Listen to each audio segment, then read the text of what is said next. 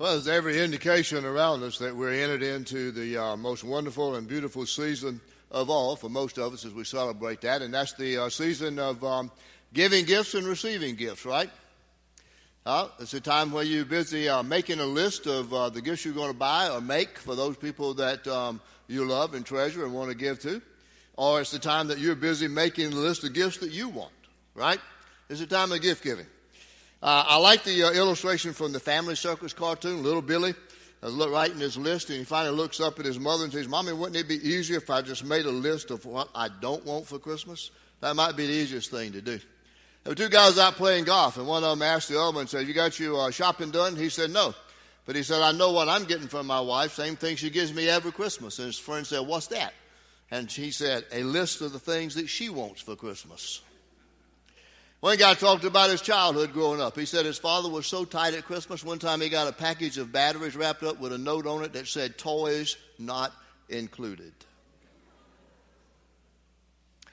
Well, the official shopping time has begun because Black Friday and Cyber Monday are now behind us, and they were both rousing success with the money that was spent. Consumer confidence in the market and the economy is at an all-time high, and everybody's expected to spend an average of $967 this year, which is a 3% increase over last year. Last year on Cyber Monday, that's the Monday after Thanksgiving with all the e-line shopping, e-commerce, set a record of $3.45 billion spent. This year on Cyber Monday 2017, shoppers spent $6.59 billion. In fact, by 10 o'clock that Monday morning, $840 million had been spent. The term Cyber Monday was a brainchild coined by Ellen Davis and Scott Silverman on November 28, 2005, and it was designed to market online. People would be gone during the Thanksgiving holidays. Maybe they couldn't participate in the Black Friday shopping, so that when they got back on Cyber Monday, they could shop to their heart's content, and it's been a great boom for the economy ever since. But that's not really. I've said all that tongue-in-cheek about this being the wonderful time of forgiving and the emphasis on it. But I will say to you, with all the different means now for being able to buy, you can buy online, you can sit at home, do your shopping there. A lot of you do that. So, two words to you: be cautious and be careful. The typical American spends 40% more than he or she makes during the month of December, and come March, 1/3 of all bankruptcies that are filed are citing holiday overspending as a reason for that. And then one more thought. Before you click proceed to checkout, whenever you're going to buy something online, remember this: Americans return $70 billion worth of gifts every Christmas. $70 billion worth of gifts are returned every Christmas. You want to put that into perspective? That is $35 million every year dating from the birth of Jesus Christ. So, is it really the time of focusing upon gifts and gift giving and making your list and making a wish and all that? Absolutely not. But when we do come to think about gift giving, there's some guidelines. We need to think about the recipient to whom we're going to give. We need to think about the value of the gift we're going to give. We need to think about our motive about why we're giving. And we need to think about the usefulness of the gift that we're going to give. And the same thing is true when we focus upon this real reason, and that of celebrating the Christmas season, and that is the gift that God has given to us in Jesus Christ. Everything that we're going to do during this Christmas season of celebrating here is going to focus on the birth of Jesus Christ. So today I want us to examine God's gifts to us and consider the value of God's gift. And our scripture today does not come from what you probably would consider normal scripture for the Christmas story. It's not out of Matthew, it's not out of Luke. But it's going to come out of 1 John 4, verses 9 through 16. So listen along, follow on your phone app of the scripture on the screen. But this really describes for us the essence of God's giving to us the Christmas gift in Jesus Christ. John writes, and he says, "This is how God showed his love among us.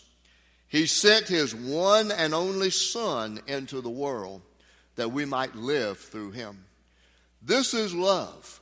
Not that we loved God, but that he loved us and sent his Son as an atoning sacrifice for our sins.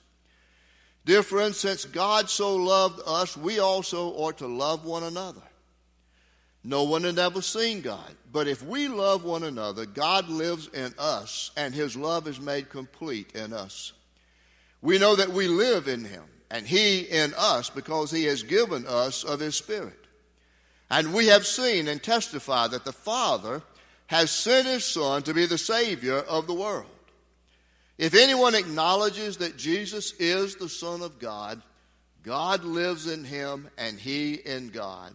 And so we know and rely on the love God has for us. Now that's a profound passage of Scripture that talks to us about the whole reason that we can celebrate the gift of Jesus Christ. And it's about the fact that God loved us first and sent his Son. And by that, we are able to love God because God loved us first. And we look at the gift, and the Scripture tells us here very clearly that the gift that we celebrate is not a thing, but it's a person. And that person is none other than the Lord Jesus Christ, the Son of God. It's the Son of God who became flesh and who was born over 2,000 years ago in the Mideast. And sometimes there are those who still ask the question today, 2,000 years later, what's the big deal about this child that was born 2,000 years ago in a manger to a peasant family? And all the music that's written for him. And sometimes all these cheesy movies that we see. You know, there are over 4 million babies born every year in our country alone. And so we think, what is so significant about this child whose birth we celebrate? What's so valuable about this gift that God gave to us in Jesus Christ? Well, there are many different ways you can measure the value of a gift. And I want us to look at this gift that God gave to us. I look at 3 ways that we can value God's gift as we celebrate Christmas and the birth of Jesus Christ. First of all, the value of God's gift is measured by motive. You know, I guess we've all received a gift sometime, and we've questioned the motive behind the gift. Now, why in the world did she give me this? Or why did he give me this? And there are a lot of different motives that people use for their giving. You see, it really doesn't matter how costly, how valuable, price-wise, the gift might be, if the motive behind it somehow is questioned. You know, somebody could be motivated by guilt or obligation to give a gift. You could be motivated by a desire for others to see how generous you are, or how wealthy you are, and how much money you could spend. Or you might want to give a gift that shows what great taste you have. And I think somehow all those motives tarnish the value of the gift. In our scripture today, when we think about the gift of Jesus Christ, John tells us very clearly that there was one pure motive behind God's gift, and it was love. John writes and says, this is how God showed his love among us. And then he says, this is love, not that we love God, but that he loved us. So the birth of Jesus Christ is the manifestation of the love of our Heavenly Father for us. In fact, we look at verse 19 later on, and John reminds us that we love because he first loved us. When we read the Bible, and we look all the way through the Bible, there are many different reasons spelled out as to why God sent Jesus into this world. He sent him to reveal God's nature. And particularly if you read the book of Colossians, you will find that there's a great deal of emphasis placed upon who Jesus is, that he is the exact representation, the full embodiment of God the Fatherhead. You read John 1, and it tells us that this is God who came in flesh, and we beheld his grace and his glory. So Jesus came to reveal to us something about the nature of God. We also know that God sent Jesus into this world to accomplish salvation for us. It's the only way that we could experience salvation. God sent Jesus Christ into the world.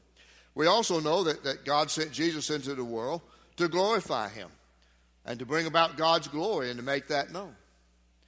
But all of those reasons are really summarized in the one main specific reason as to why God gave us the gift of Jesus Christ, and that's because he loves us. John makes that very, very clear. The motivation behind God's giving us Jesus Christ is his love for us. Today we lit the candle, the Advent candle of love. And Connor, in both services, shared two passages of Scripture that continue to remind us about that love. Out of Jeremiah. I have loved you, God says, with an everlasting love, and I have drawn you with loving kindness. See, God's love for you is an everlasting love. Before you were created, God loved you. And he loves you today. He loved you in spite of your sin, and he sent Jesus Christ into the world. John 3:16 reminds us, for God so loved the world that he gave his one and only Son, that whoever believes in him shall not perish, but have eternal life. There's only one pure motivation that God had in sending Jesus, and that was his love that he had for you and for me and for everyone.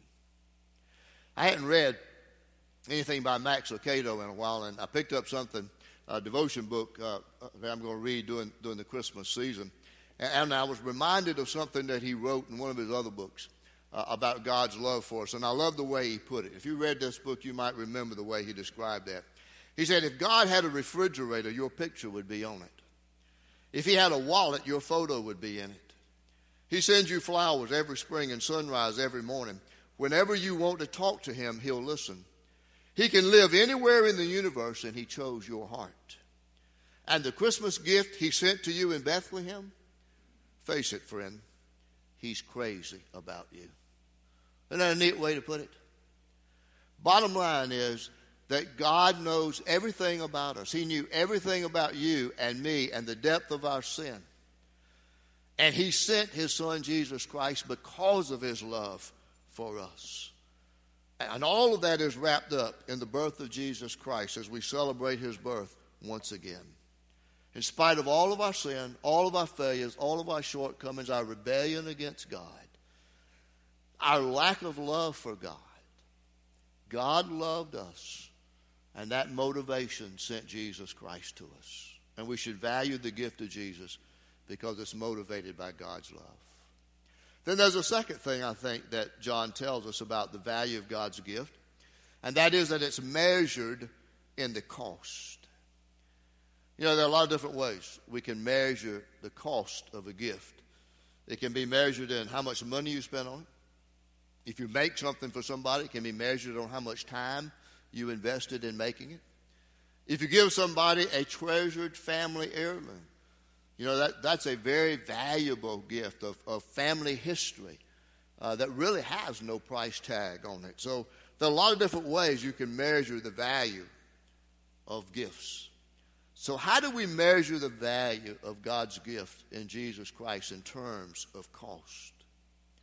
Well, John says he sent his one and only Son into the world. He sent his one and only Son into the world. That was costly, wasn't it? There's a great theological word for that. Theologians call kenosis. It simply means the self-emptying.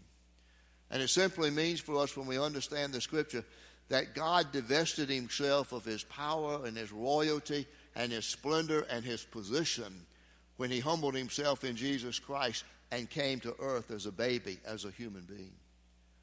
In Philippians 2, the Apostle Paul talks about Jesus and describes him this way. He says, who being in very nature God, did not consider equality with God something to be grasped.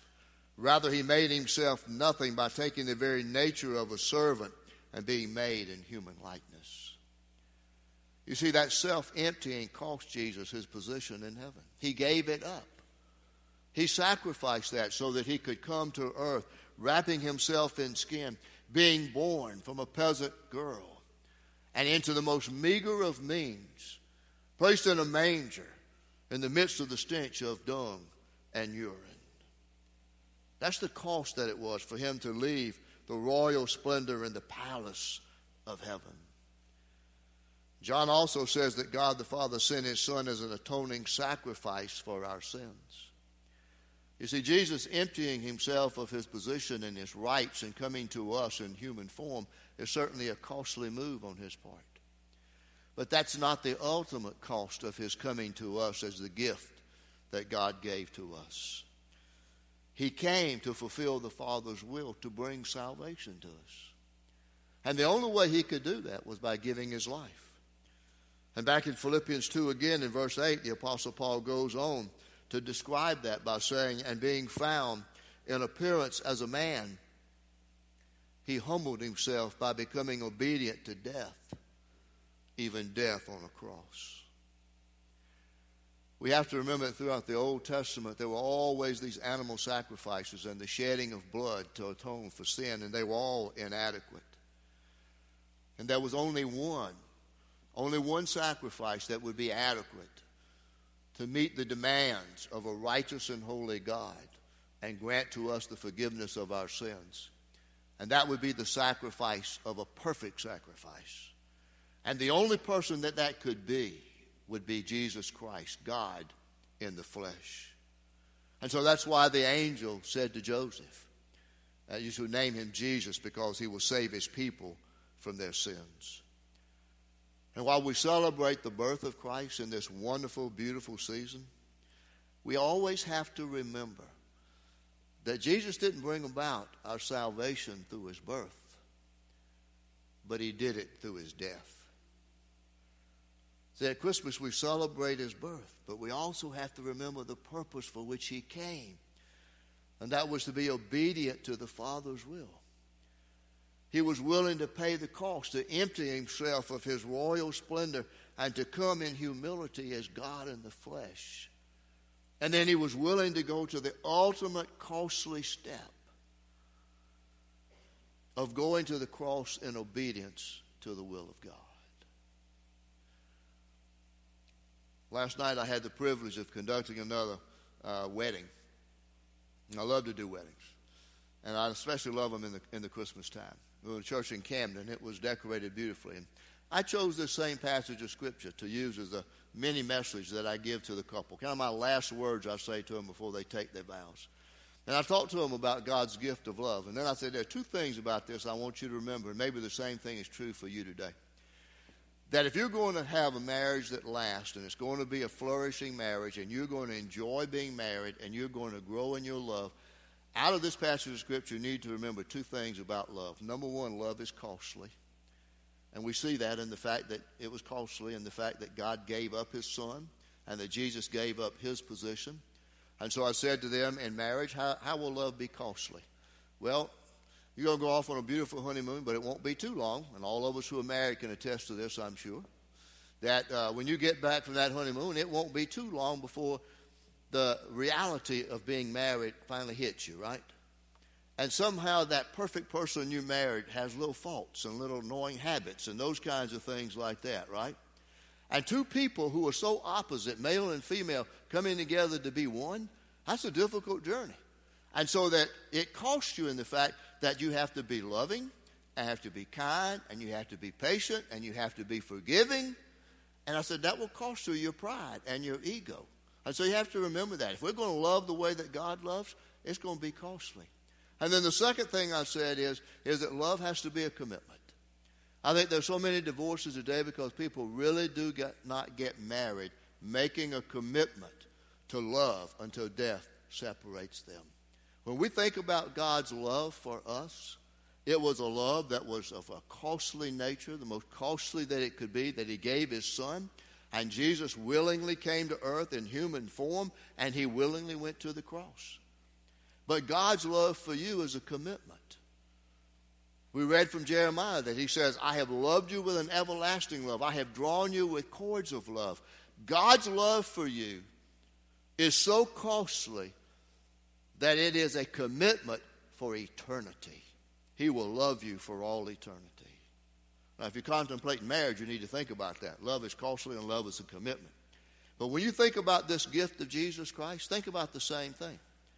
This gift of God is a costly love, and it's a love of commitment. We can be awed by the birth of Jesus Christ, God becoming a human being. But more than that is that this God in flesh went to the cross in a commitment to fulfill the Father's plan to bring about your salvation and the forgiveness of your sins. God's gift is a costly gift. And then the third value, I think, of God's gift is measured by its usefulness. Whenever you get a gift, sometimes they might be perplexing. You might look at it and you think, well, what am I supposed to do with this?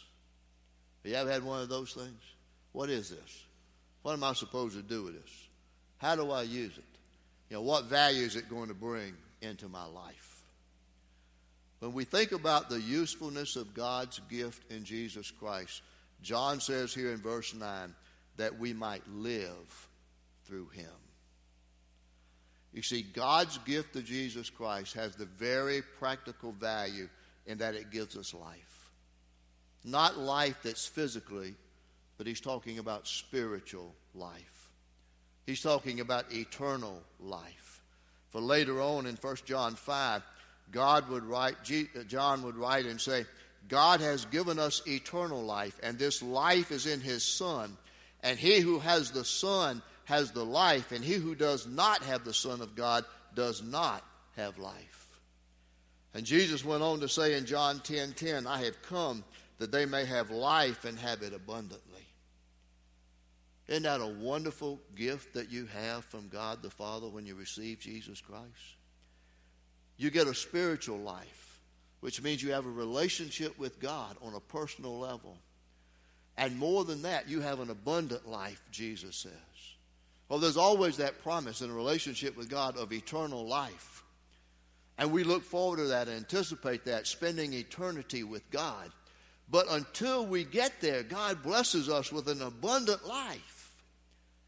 And he blesses us with that abundant life in so many ways in this world.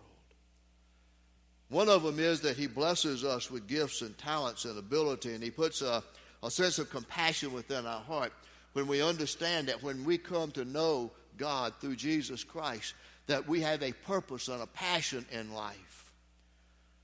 It's the gospel writer Paul who would also write in Ephesians 2:10 and say, for we are his workmanship, created in Christ Jesus for good works, which God prepared beforehand so that we might walk in them. What are the good works that we're supposed to do? Well, we're supposed to use our unique talents and gifts and abilities to do several things. We're supposed to bring glory to God in everything that we do. We're supposed to use our gifts and our talents in helping other people. We serve, we minister, we teach, we do all kinds of things in the kingdom of God through the life of the church. And then we're to use the gospel story and the gifts that God has given to us to tell this gospel story to those who have not yet heard about God's gift of Jesus Christ. You see, we are God's workmanship, created for good works, because we have received the gift of life, which is in Jesus Christ. Now, God has given us the gift of his Son. We understand that his motive is purely out of love. We understand the cost that it cost God, his only Son. It cost Jesus his place. He came down to earth and he humbled himself. And then we see the value of this gift, that it gives us life, eternal life, an abundant life here. So what are you going to do with that gift this year? Some of you might be here today and you've gone through no telling how many Christmas seasons, you've heard the story, but you've never yet committed your life to Jesus Christ. You've never accepted him. You've never opened this gift. You've never valued this treasure that God has given to you. Statistics today tell us that during your Christmas shopping, about 40% of you are going to purchase a department store gift card for friends and family, and about 35% of you are going to opt for a restaurant gift card. Before you do that, let me tell you something. The average American home has over $300 in unused or unredeemed gift cards just lying around. Now you might be thinking, oh, what did I do with that gift card I got from Aunt Sally last year, What did I do with that gift card I got for my birthday? Well, you might want to go home and start looking for those things, okay? And in just the recent years, 41 billion gift cards have gone, $41 billion worth of gift cards have gone unused. Think about that before you give a gift card. But think about this. Look at God's gift. For over 2,000 years, we have celebrated the birth of Christ. Well, we haven't celebrated for 2,000 years, but the Christian church has. But how many years have you celebrated the birth of Christ? And maybe you have not yet accepted that gift. It's just like one of these gift cards lying around somewhere that's been unredeemed. Look at the value of this gift for you. You have a personal relationship with God. You have the freedom of your sins being forgiven, and you find your spiritual gifts and you find your purpose in life. All wrapped up in the gift of Jesus Christ, God's love gift to you. So if you're not in a relationship with God, if you've never accepted this gift, I want to challenge you. Don't leave it around, lying around this year unused. Accept this gift of Jesus. Embrace this gift of Jesus. Accept God's gift of love, because God has given you this love out of the depth of his love for you. And he wants you to experience life in its fullest. Father, we thank you today for the gift of Jesus Christ. We thank you for your love, that you would send your only Son into this world so that we, through Jesus Christ, might have a relationship with you and that we might have eternal life. Thank you for the abundant life that we celebrate now. Help us to claim that. And I pray, Father, for everyone here today who hears my voice as we go through this Christmas season, if there's anyone who has not yet accepted Christ, this wonderful gift from God, that they would do so today. Father, may your Holy Spirit move, open hearts and minds to the truth of this scripture, and that they will come to accept Christ as Savior. Thank you, Father, for loving us. Thank you for the cost you invested in us. We pray in Jesus' name. Amen.